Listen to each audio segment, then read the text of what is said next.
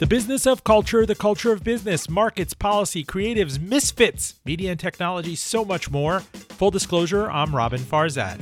I mean, Disney should, I've heard you talk about this before, they should be in the catbird seat. They should be in the driver's seat.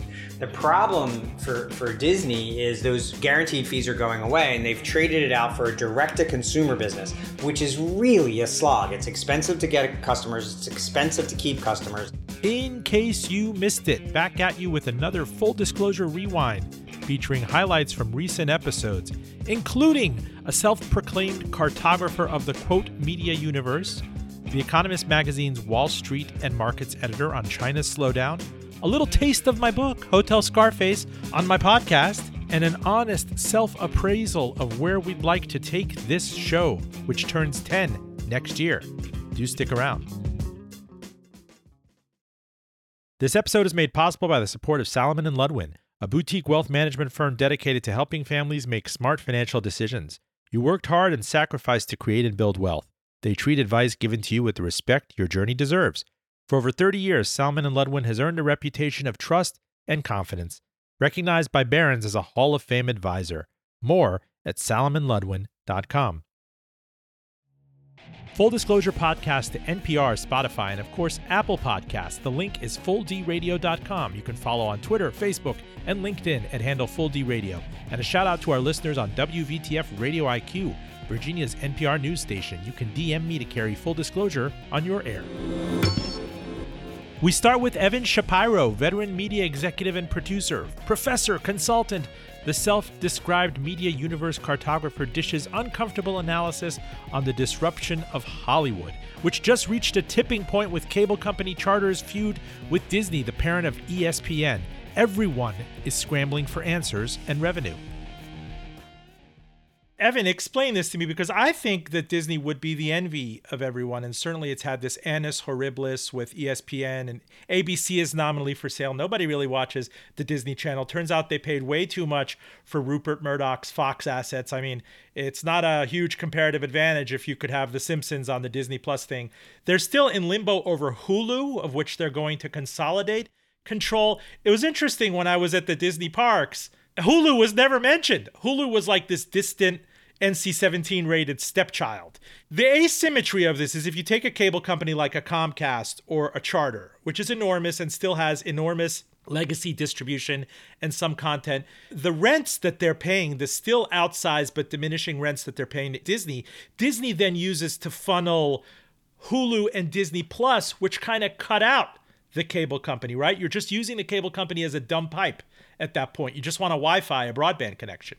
Yeah, there's two parts of that equation, though. In the old model, there was the guaranteed revenue of affiliate fees coming from Charter and Comcast for ESPN, even for the 80% of consumers that never watch ESPN.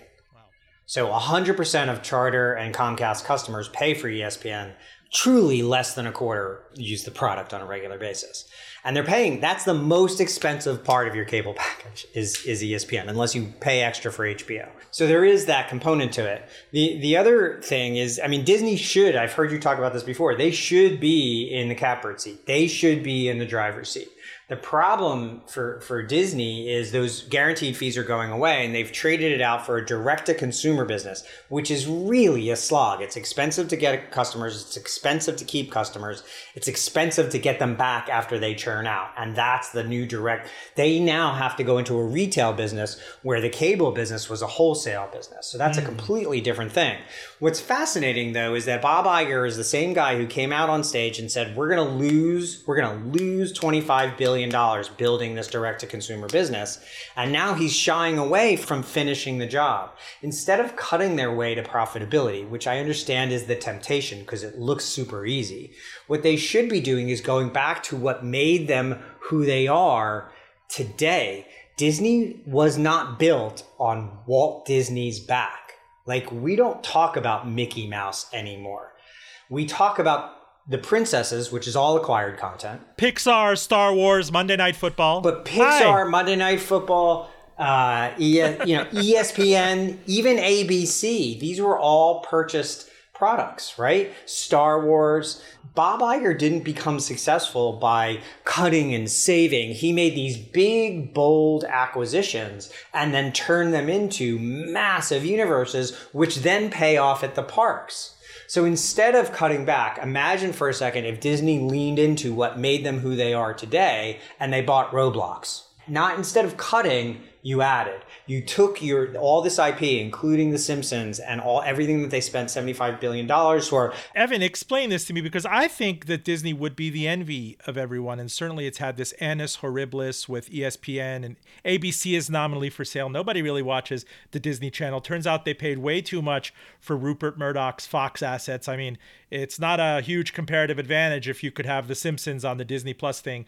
They're still in limbo over Hulu, of which they're going to consolidate control. It was interesting when I was at the Disney parks, Hulu was never mentioned. Hulu was like this distant NC-17 rated stepchild.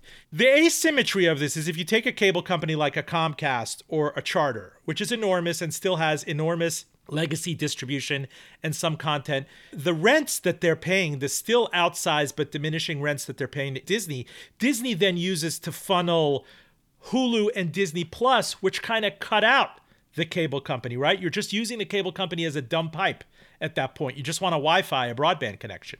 Yeah, there's two parts of that equation, though. In the old model, there was the guaranteed revenue of affiliate fees coming from Charter and Comcast for ESPN, even for the 80% of consumers that never watch ESPN. Wow. So 100% of Charter and Comcast customers pay for ESPN. Truly less than a quarter use the product on a regular basis. And they're paying, that's the most expensive part of your cable package is ESPN, unless you pay extra for HBO. So there is that component to it. The other thing is, I mean, Disney should, I've heard you talk about this before, they should be in the catbird seat. They should be in the driver's seat. The problem for Disney is those guaranteed fees are going away, and they've traded it out for a direct-to-consumer business, which is really a slog. It's expensive to get customers. It's expensive to keep customers. It's expensive to get them back after they churn out. And that's the new direct. They now have to go into a retail business where the cable business was a wholesale business. So that's a completely different thing. What's fascinating, though, is that Bob Iger is the same guy who came out on stage and said, we're going to lose $25 billion building this direct-to-consumer business. And now he's shying away from finishing the job. Instead of cutting their way to profitability, which I understand is the temptation because it looks super easy, what they should be doing is going back to what made them who they are today. Disney was not built on Walt Disney's back. Like, we don't talk about Mickey Mouse anymore. We talk about the princesses, which is all acquired content. Pixar, Star Wars, Monday Night Football. But Pixar, Monday Night Football, ESPN, even ABC, these were all purchased products, right? Star Wars. Bob Iger didn't become successful by cutting and saving. He made these big, bold acquisitions and then turned them into massive universes, which then pay off at the parks. So instead of cutting back, imagine for a second if Disney leaned into what made them who they are today and they bought Roblox. Not instead of cutting, you added. You took all this IP, including The Simpsons and everything that they spent $75 billion for, and put it into Roblox or Spotify. You know, it's amazing. I am in Central Virginia. You're in New York. We're doing this. We're having this conversation. The pandemic really changed things. For a while, there was a sugar high with the streamers because Disney Plus was, I think, initially the test drive was what, $6.99 a month? Like, how could you not sign up? Yeah. Your kids are homeschooling. Right. They're going to give you all this stuff, the entire Star Wars library, followed by Mandalorian and everything else. But then they realized, whoops, you know, things were catastrophic for Disney at the outset. No live sports, the theme parks are closed and everything, but they contorted and they were able to save the NBA season. They used ESPN Live World of Sports in Orlando. The stock, I think, hit nominally an all-time high. And then reality kind of sunk in. Oh, boy, disruption is costly, and we're going to have to pay billions and billions in losses to kind of navigate this world from cable TV to streaming and packaging. So very often the sickest people look really healthy the last time you see them. That's a fascinating way of putting it. And so they all went all in on streaming without understanding that the move from wholesale to retail was going to destroy them. And then they wound up down the rabbit hole with Netflix. By the way, Disney caught and surpassed Netflix in total worldwide subscribers in less than 3 years. 90 days later, they fired their CEO. So the rules, they went all in on a game they did not understand. And then they wound up at the poker table chipless, and they don't understand, they can't fathom what possibly happened to themselves. Meanwhile, they did it all to themselves. Now we're on the other side of that. And rather than reinvent the model for where we're going, they're trying to actually roll it all back and redo the last model in a new form. And it's really not going to work. The people that they rely on to get to their consumers have so much more leverage over them than they have themselves. And Charter being kind of like a case study, but like what happens when Disney has to renegotiate their deal with Amazon and Fire or Roku? I'm going to close you out with one final Disney metaphor, to the extent that my family and I finally braved it and made that trip in the August sweltering, hot and humid, Orlando scene. I think it was 102 degrees. It was intolerable. I shared that metaphor of the most half-hearted water fountain in the world is at Walt Disney World. I told you about the $2.50 raw banana at Hollywood Studios, but surely you remember the Carousel of Progress, which was magical for me and my dad when I was a kid. These animatronic guys starting off at the turn of this is Thomas Edison. This is Thomas Edison. We got an ice box. This is Albert Einstein. Yeah, now is the time. Now is the best time. Is that still running? No, it's not. That's what it was. GE's Carousel of Progress. So I'm there describing it to my son. I was like, "Hey kids, we got to go in this." Meanwhile, I'm thinking it's really air conditioned, but there was no line. Nothing going on. So we go in there and they talk about the ice box and you can now iron your shirt. And we got a General Electric fridge. They took out the GE mention of it. But what's so sad, and to bring it back to Disney in the here and now, is by the time it gets to the present, the most they could talk about is the self-timing kind of computerized oven cooking a turkey. It wasn't about streaming. A few years ago, it was virtual reality. The kid playing, "Hey, Dad," or the kid playing the bass guitar and everything. And this is the most kind of shop-worn ride in all of Disney. And it's called the Carousel of Progress. It's like right out of The Simpsons, which I believe Disney owns too right now. And to take it back, that a company that was always looking behind its back and innovating and buying Pixar and going into ABC and ESPN and buying all these 20th Century Fox assets is kind of out of ideas right now and out of innovation and looking to milk cable customers and the $2.50 banana. I wanted to leave you with that metaphor for whatever it's worth.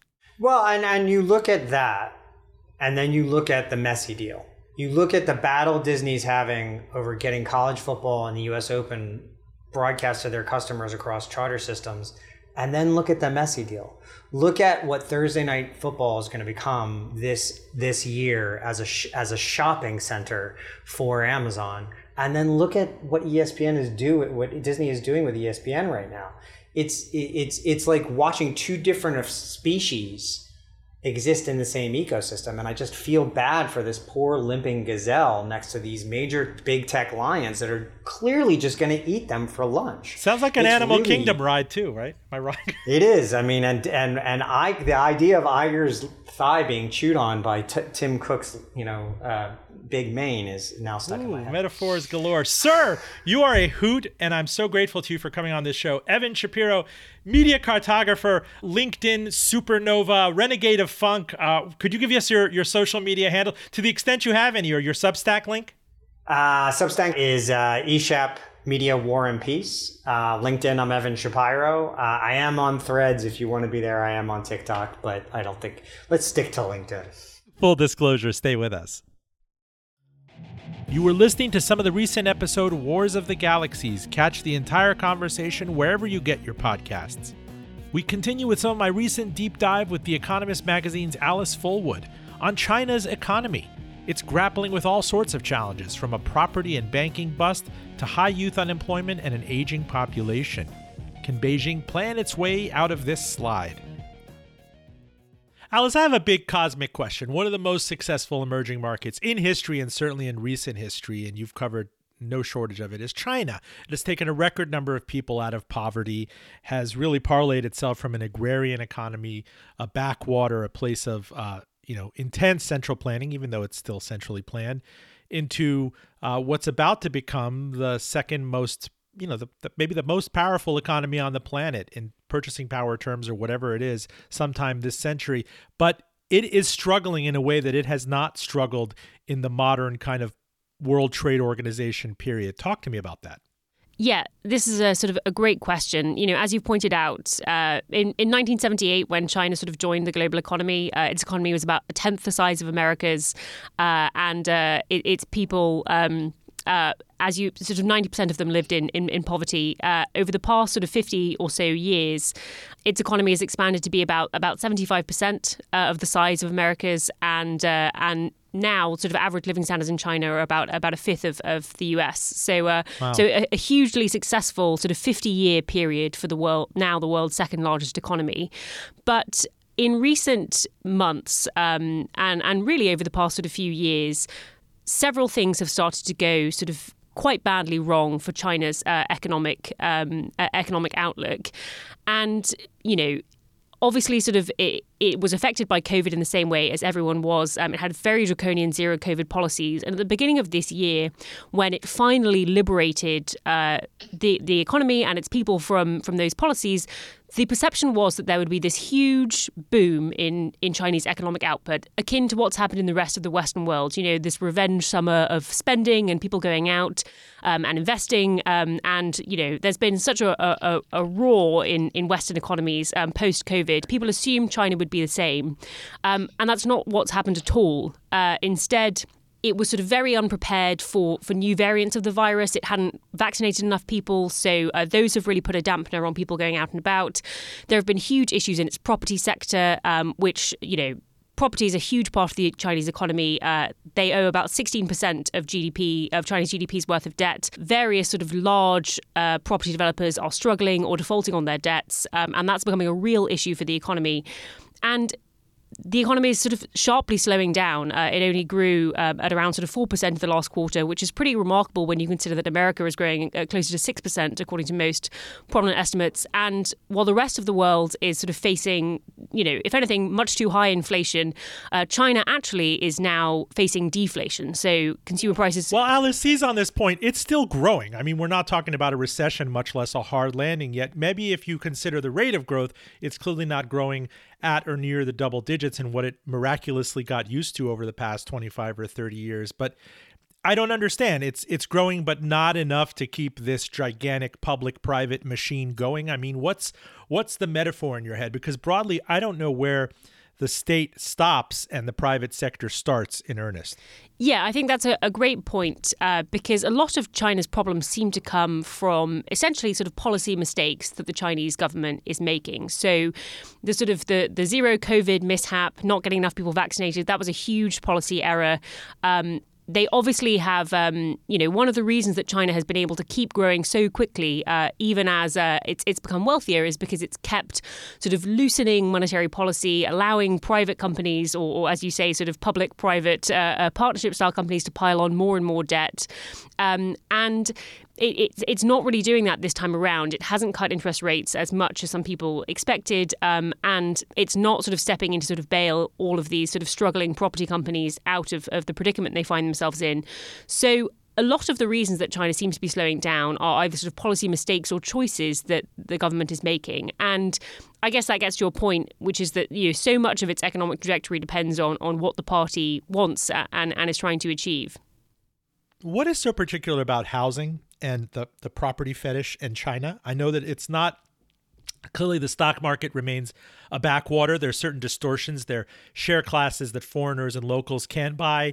We're going to get into a broader stock market discussion, but it's a savings culture for people who do have disposable income. They're used to saving it at very little interest rate, I think by government fiat or whatever that might be over there. But yet property is something that is underscored, and especially in sharp relief now that we're talking about the failure of major developers and property-intensive banks.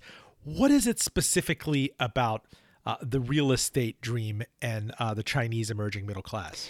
Yeah, it's a good question because it's not entirely clear sort of how this sort of status quo came to be in terms of sort of everyone thinking that sort of real estate was the absolute sort of must-have for their sort of own personal investments. But in general, some of the sort of ways that the property market in China is structured that are causing some problems are that a lot of developers will build buildings on sort of advanced money. So whenever someone in China buys an apartment, they typically buy an apartment in a sort of future building, and then the developers use that money to build sort of whatever projects they're working on at the moment. So it's actually, a lot of them are running into trouble with the sort of being able to deliver the apartments that they've promised to make, and a lot of the sort of property that they have developed is not necessarily sort of indesirable or areas that are selling that particularly well,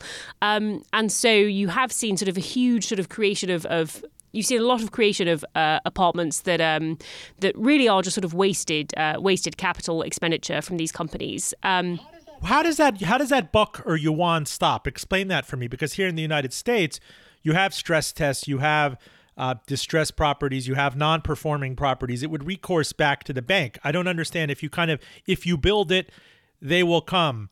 I understand the construction jobs, the cranes going up. You have that crazy stat that China, coming out of the Great Recession, consumed more concrete in 3 years than the United States did in 100 years. I had Jim Chanos, the China skeptic hedge fund manager, deconstruct that for me in 2015. I still can't get my mind around that. I mean, if you think about the Hoover Dam and the interstate highway system, how is that even possible? And yet China does it. It builds ghost cities, high-speed rail, bridges to nowhere. But you have to have an end customer. You have to have an end kind of result, whether it's a mortgage or cash flow coming back to the banks, unless you willingly, as the government, suspend disbelief.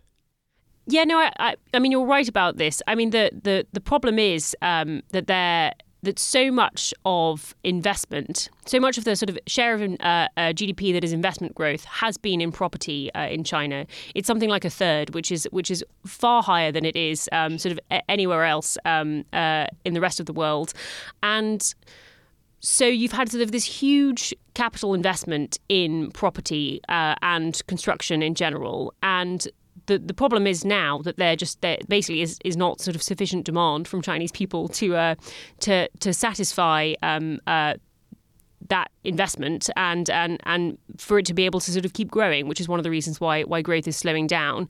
In terms of sort of how you can get into this situation, in general, when many of these investments are either explicitly or implicitly underwritten by governments, you can get this kind of extreme malinvestment that it's much harder to get in other parts of the world where that those sort of guarantees aren't in place.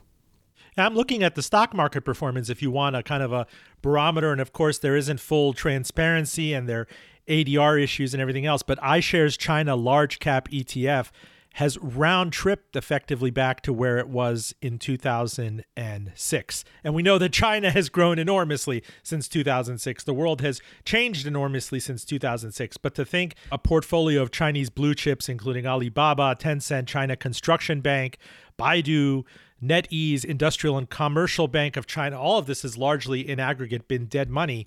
That's pretty breathtaking. Yeah. And it gets to another of the sort of potential policy mistakes that the Chinese government has made, which is the sort of huge crackdown on tech companies and tech entrepreneurism that they sort of carried out over the past few years. That has really helped sort of fuel some of the decline in share prices there, and it gets again to these policy errors that the Chinese government are making. I do sort of point out again all the caveats that you have, which is that the stock market is a sort of a much smaller fraction or much less representative of the Chinese economy than the American one is. But I agree, it's pretty remarkable how far back share prices have fallen in China. You were listening to some of the recent episode, The Great Stall of China. Catch the entire conversation wherever you listen to pods. Do stay with us. Full Disclosure Podcast to NPR, Spotify, and Apple Podcasts. The link is fulldradio.com. Follow on all social media and handle Full D Radio, and be on the lookout for huge live shows at the University of Richmond, including NPR's Steve Inskeep in October, MSNBC President Rashida Jones in November, and in December, Transportation Secretary Pete Buttigieg. Admission is free, but seats will get snapped up. Details soon at robbins.richmond.edu.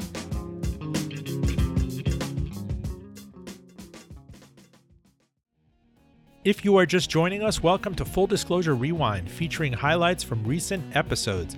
By popular demand, I put together a collage of interviews for my true crime book, Hotel Scarface, where cocaine cowboys partied and plotted to control Miami. Here is some of my talk with Rick Morales Jr., who has been piecing together the tormented life of one of my book's main characters, notorious Miami triple agent Ricardo Monkey Morales.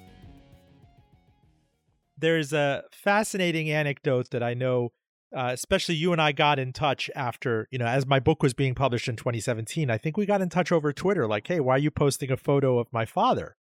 I was like, wow, I found him now. It would have been useful to find you for the book, but we've struck up quite a conversation since and sharing notes about, my 20-plus year fascination with your father's journey. I'm citing a famous feature story. It was the cover story of Harper's Magazine back in January 1982. Miami Does Business, Drugs and Terrorism in America's Casablanca. The main source for John Rothschild, who was the author, the late Miami Beach-based author.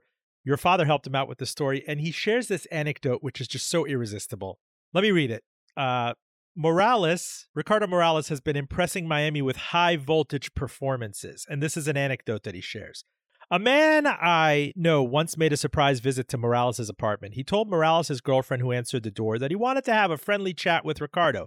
He was invited to sit in the living room while Morales finished taking a shower. When Morales entered the room, he marched directly to the visitor's briefcase and opened it without asking permission. The visitor was too startled to object. Morales dredged up the tape recorder, which was already running.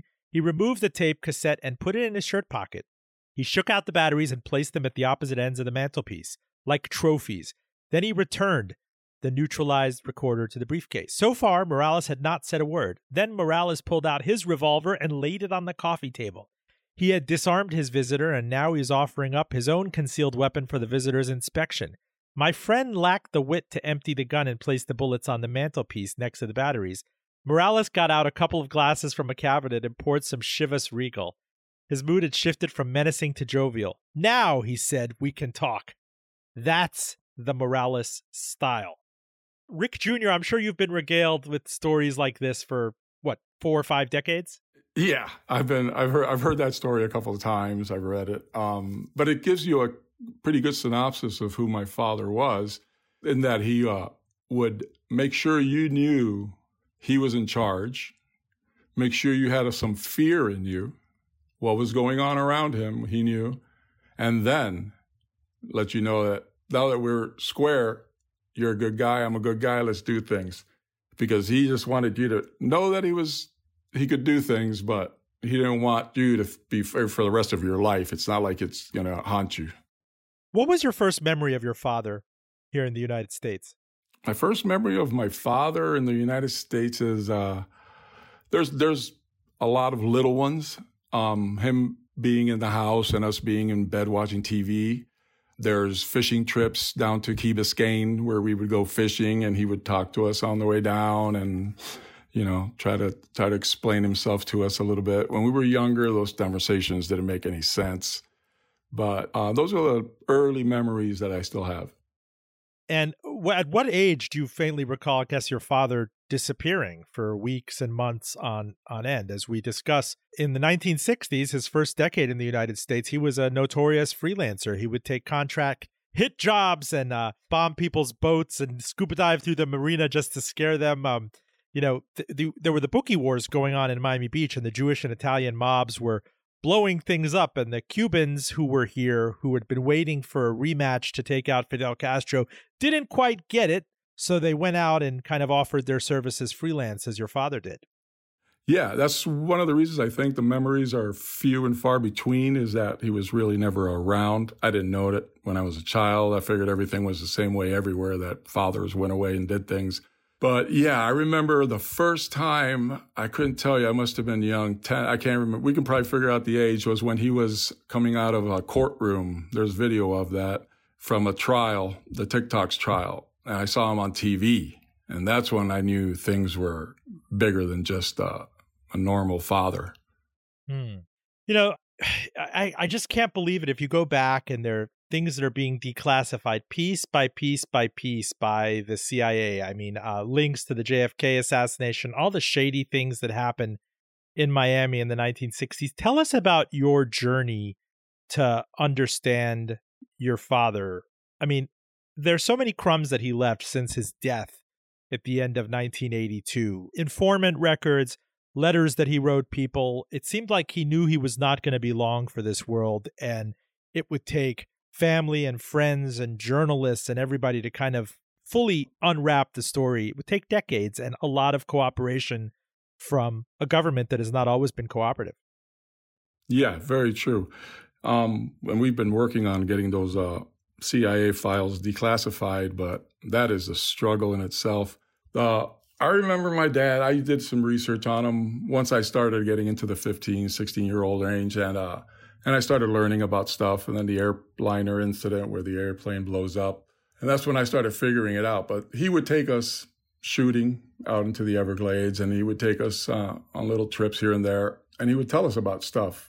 And he would let us in on some of the stuff. You know, even now, after his death, they won't declassify most of the information. So I am taking a letter from 1968 that was written by the Rebel Army in Exile. This is a group of anti-Castro activists in Miami, of which there were many that your father was a part of. I want to read the letter from the director of the Rebel Army in Exile. Distinguished Army countrymen, the Rebel Army in Exile wants to make known through this newspaper its energetic protest for the detention and arrest of the tireless fighter for the cause of democracy, Ricardo Morales Navarrete, who has been accused of placing bombs in establishments catering to the delivery of clothing and medicine to Cuba. We want to make it clear we do not support terrorist acts that put innocent lives in danger. That is why the young Navarrete is innocent of the accusations, and we feel his arrest and his bond set at $25,000 is unjust. The bond cannot be obtained by his family, since the economic situation of Morales and his family is like that of the majority of the Cuban exiles in this country, that they have to work in order to support their families. That is why we ask the authorities in this case, as each day goes by is unfair to Ricardo Morales Navarrete. His children and his wife suffer more hardship because they depend on him for substance, which is sick. It should be subsistence. Also, for the general public that is unfamiliar with the young Morales, we show a picture of the young Morales when he was fighting communism in the Congo. What he has done for Cuban freedom, there is no need to speak. And those that have not turned their backs on the Cuban tragedy know him. Do you remember this incident when your father was arrested in 1968? How old were you? Yeah. What year is it again? 1968. 68. I'm 5 years old. I do not. I remember he was not around. But I remember because my whole family was involved also, because my uncle, Hector Cornelot, was also with my father, the ones that were placing bombs. There was factions that were placing bombs, and there were competing factions that were placing bombs. And some of them were pro-Castro and some of them were anti-Castro. So my dad was trying to get involved in that for the FBI to try to figure out who's doing what for what reason. So who's doing it pro-Castro-wise, who's doing it anti-Castro-wise. So he was trying to provide all the information at those times to the officers. That's why he would plant bombs that didn't work on some targets, because he knew they weren't pro-Castro, they were anti-Castro. So some of the devices would go off. That was part of the games that he played. Now, did you ever ask your mother or your father point blank, like, what do you do? What does daddy do? Why is daddy gone? Why did you just understand that daddy was gone all the time? Yeah, no, that by the time we would hang out with him, we knew what daddy did. I never had to ask, because not only it was on the news quite a bit back then, you would see stories on the news and you would read the newspapers. And everybody told you, yeah, your dad's the one that's out blowing things up, or your dad's this, or your dad's that. And they didn't know. So we had to take it. And as children, you believe a lot of the things they talk about your dad. And then, so I grew up believing he was some kind of drug dealer for a lot of years. And then the political stuff started coming out. And that's when I got wise. How could you just grow up believing that your dad's a drug dealer? Like, your mom wouldn't disabuse you of this, your older brother. What are other people saying? I mean, people in Little Havana, they talk. People in Coral Gables in South Miami. Your father is quite an infamous figure. Those people don't know the underlying reasons of why things happen. Like, for example, how does a CIA asset become the second in charge of Venezuela's DCEP department? They're basically their CIA. Never having lived in Venezuela, not having been born in Venezuela, Why is he the second in command of Venezuela's secret police? Who posted him there? That's a CIA posting. So he was there working for the CIA. You were listening to some of the recent episode Hotel Scarface on Full Disclosure. Catch the entire conversation wherever you get your pods. Finally, we took another chance recently and delved into a frank self-appraisal of where this show has been and where it needs to go. My producers, Claire Morgan and Case Graham, want me to up my multimedia game. Fair enough. Exciting shows ahead. Take in some of this introspection on this Full Disclosure's 9th year on the air. Joining us from various parts of Richmond, Glen Allen, Henrico, Central Virginia are my co-producers, Claire Morgan and Case Graham of Notterly. They are both independent musicians, bookers. They've been bartenders, drink slingers, event promoters. I am lucky to have them. And we're doing this. Look, it could be really indulgent to talk about ourselves after 9 years as Full Disclosure, but the show is about to evolve, and I hope that it doesn't come across as indulgent and that it's more vulnerable. And we're opening up our books to you and opening our souls. Welcome, Claire and Case. How are you? Doing well. Good, thanks. How are you? We just had a series of meetings and a breakfast ahead of these various live shows that we're going to be doing starting this fall back at the University of Richmond, coming back bigly after COVID. It starts with Sunny Bawija. Then we have Steve Inskeep of NPR, Rashida Jones of MSNBC. A huge show in December with Mayor Pete, Secretary Pete Buttigieg at Maudlin, and many big shows that we're planning in the spring. Some rock acts. I mean, I'm not allowed to blow the cover on them yet, but we thought this was a great time to discuss morphing the show straight up from kind of radio and podcast into something more multimedia, bells and whistles. Now, we are of different generations. As you see, I'm a stale Gen X old man, and you are very much kind of heavily tattooed millennials. And you are tastemakers, if you will. And you came to me and said, Mister, we got to catch up with the times. You're not on YouTube. You're not getting the kind of outreach that you might want to get on Instagram or Friendster or MySpace or whatever it is you guys are on. So am I right in this self-assessment? I think it's less that and more, let's have more fun and let's figure out a more complete way to tell your story and the stories of the people that you speak to, you know? But why, Claire Morgan? I have a face for radio. You do not. By way of background, you were the first person. You helped me at the end of 2013 pilot this show, and we reconnected. You know, I went off and did it for a low-power radio station, WRIR, initially, and we connected during the pandemic, I remember, where recording techniques changed. We weren't booking people at NPR studios. We had to learn on the fly, but there was also a real blossoming of the podcast world in that kind of content boom of the pandemic. And coming out of that, I got to meet Case, and you know the body of work, Case, and the various other things that we could have done. You've both been, I think you've been to the Nada Surf Show, which I look back at fondly at the National in autumn of 2019, where things were really picking up back then. Silver Sun Pickups came on afterwards. I had a concert concept, I had a comedy concept, and then the world just shut down because of the pandemic. So here we are trying to pick up the pieces from it in the wake of everything that happened and remote work and work from home. And frankly, all the technology that has changed. I mean, so many guests now have podcasting mics. So many of them know how to use Riverside or Zencaster or the various things. So you want to be able to tap the kind of the multimedia bells and whistles. We know that cable TV is declining. Traditional media is declining. There are cord cutters everywhere.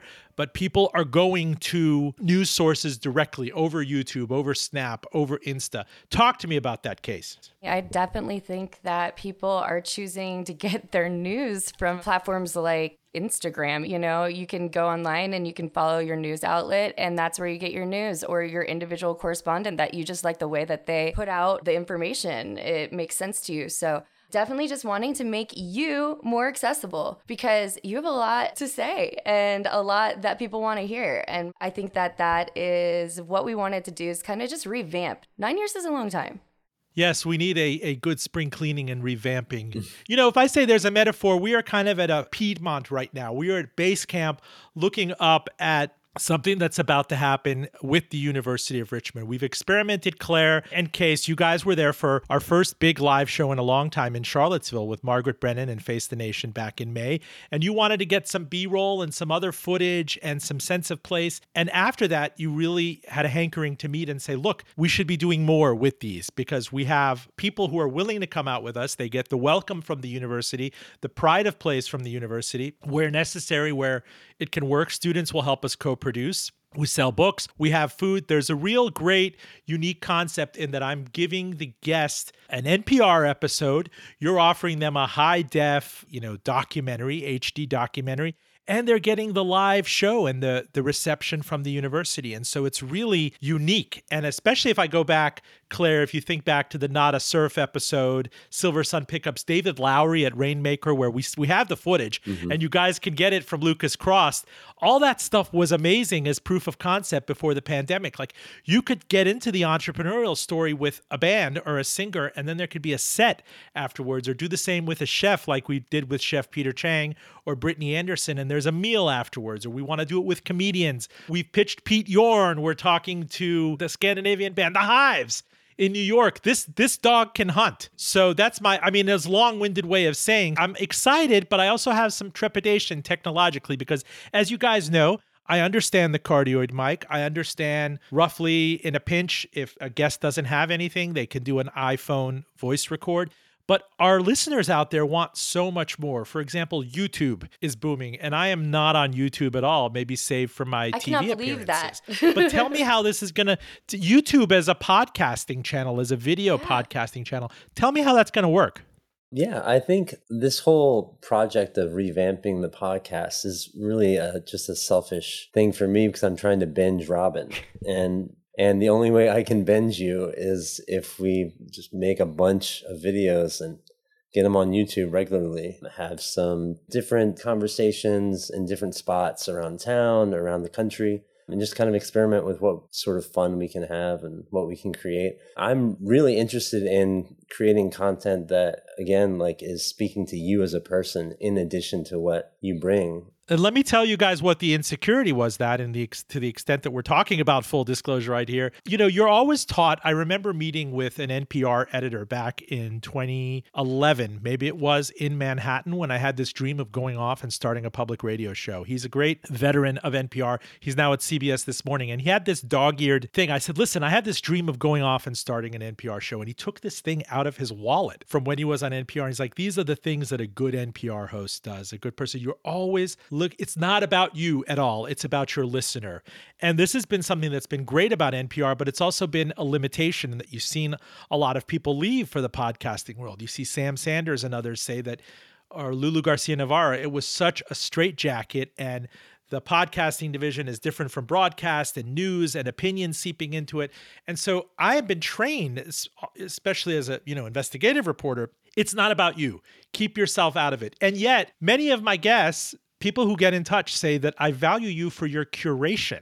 It is about you. You're telling me who I should listen to this week. If I find, for example, a couple months ago was a former editor of Money Magazine who's now a high school teacher for at-risk youth. That's my curation. I sought that out. Nobody told me I had to have him on, but I had a different angle on that. Why did I seek out Not a Surf? Why did I go and meet with the band's agent in Bryant Park in New York? Said, listen, you guys are a business story. Because if you think about, the backstory of how, if you listen to that episode, they had the audacity to approach the late Rick Ocasek of the Cars with a mixtape.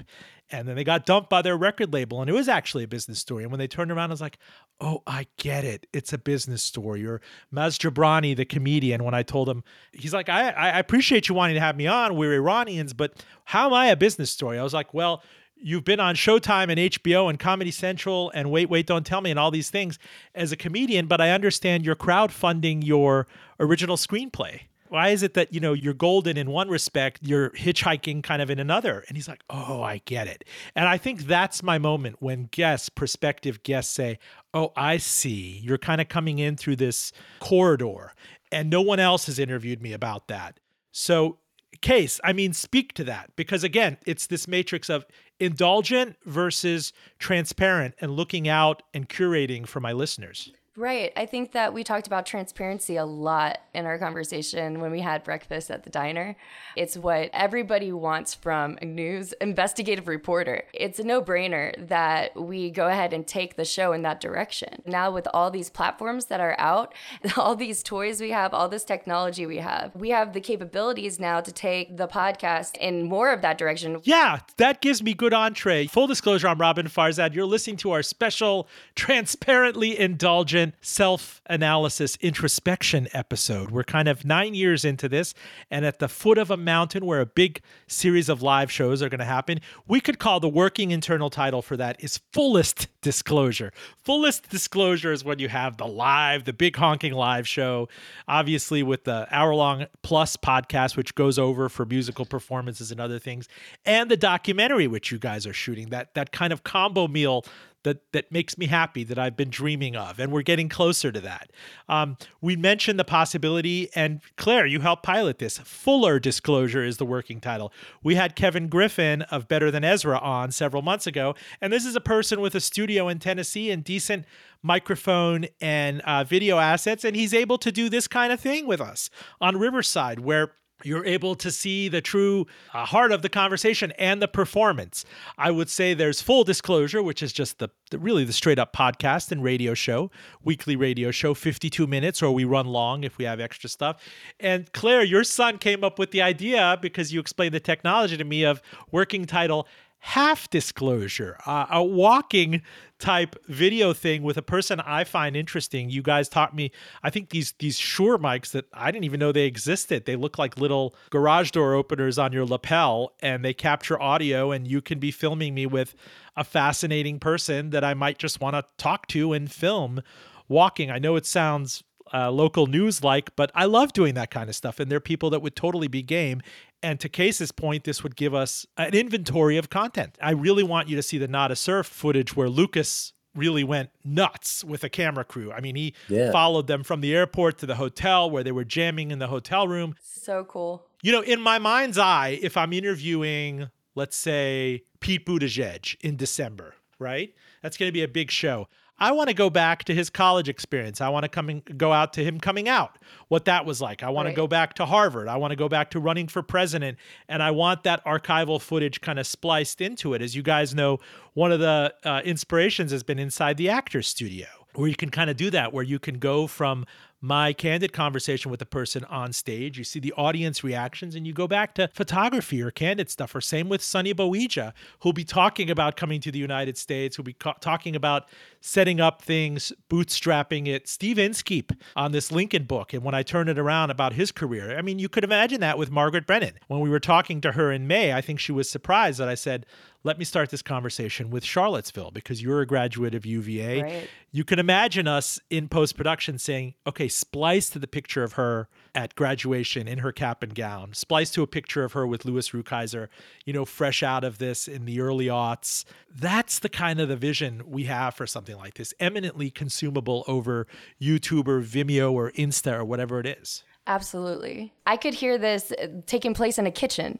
where a chef is explaining what he's doing. You have the entire conversation, like a walk and talk. You know, they show you their kitchen or they show you whatever they want. And then we can slice that together with, you know, pictures of when they first started cooking. What inspired them to start cooking? Was it a family member? Was it a friend? Was it a mentor? Did they see a TV show that they just like got obsessed with? It's endless. And so I would love to be able to show that side. So I think that's an exciting thing for us to be able to do. As you guys know, from a self-awareness perspective, I try really hard to not seem indulgent. When I do fanboy about something, I joke about it fanboying. For example, last year, I had my brother on last summer, and I said, my brother, my mentor. And I thought, you know what? It's a late summer thing. I can explain to people that I'm going out on a limb doing it.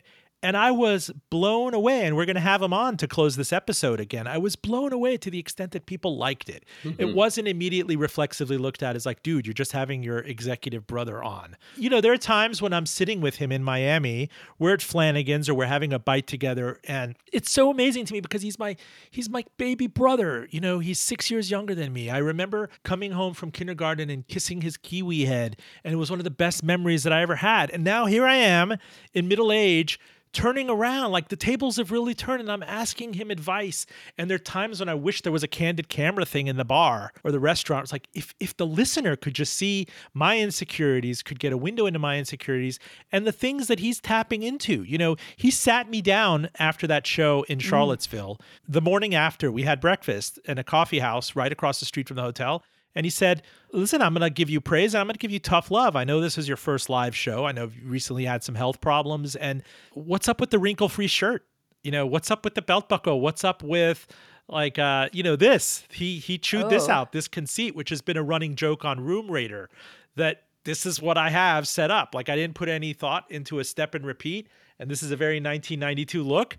And Room Rater on Twitter jokes with me that, you know, I have the mutiny license plate, the full disclosure, and, Venetian. I don't even know what those are called.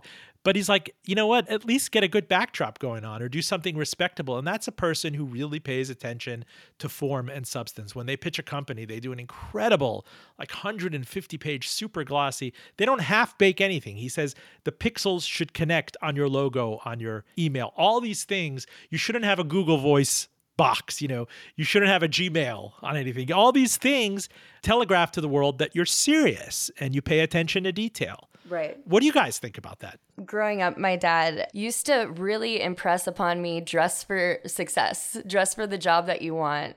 I have a lot of respect for the fact that you talk so highly of your brother and you have so much respect for your brother. That's what makes this interesting. You know, your listenership loves you, and so they're not going to be annoyed or frustrated that you're interviewing your brother. They're going to be stoked about it. I'm stoked about it. I can't wait to listen to the last 20 of this podcast. I'm not sure about the first half. You were listening to some of the recent episode Reimagining This Show. Catch the entire conversation wherever you get your podcasts. Full disclosure, special thanks to Notterly and the Robbins School of Business at the University of Richmond. Again, if you are catching us on the radio, note that while we often cut for broadcast length, the entirety of every interview runs on podcast. The link, please subscribe, is fulldradio.com. Again, fulldradio.com. Follow along on all the socials at handle FullDRadio, and a shout out to our listeners on NPR member station Radio IQ across the Commonwealth. Message me if you would like to carry full disclosure on your air. My DMs are always open. And catch me every week on both MSNBC and NPR's Here and Now. I'm Robin Farzad. Thank you for listening. Back with you next week.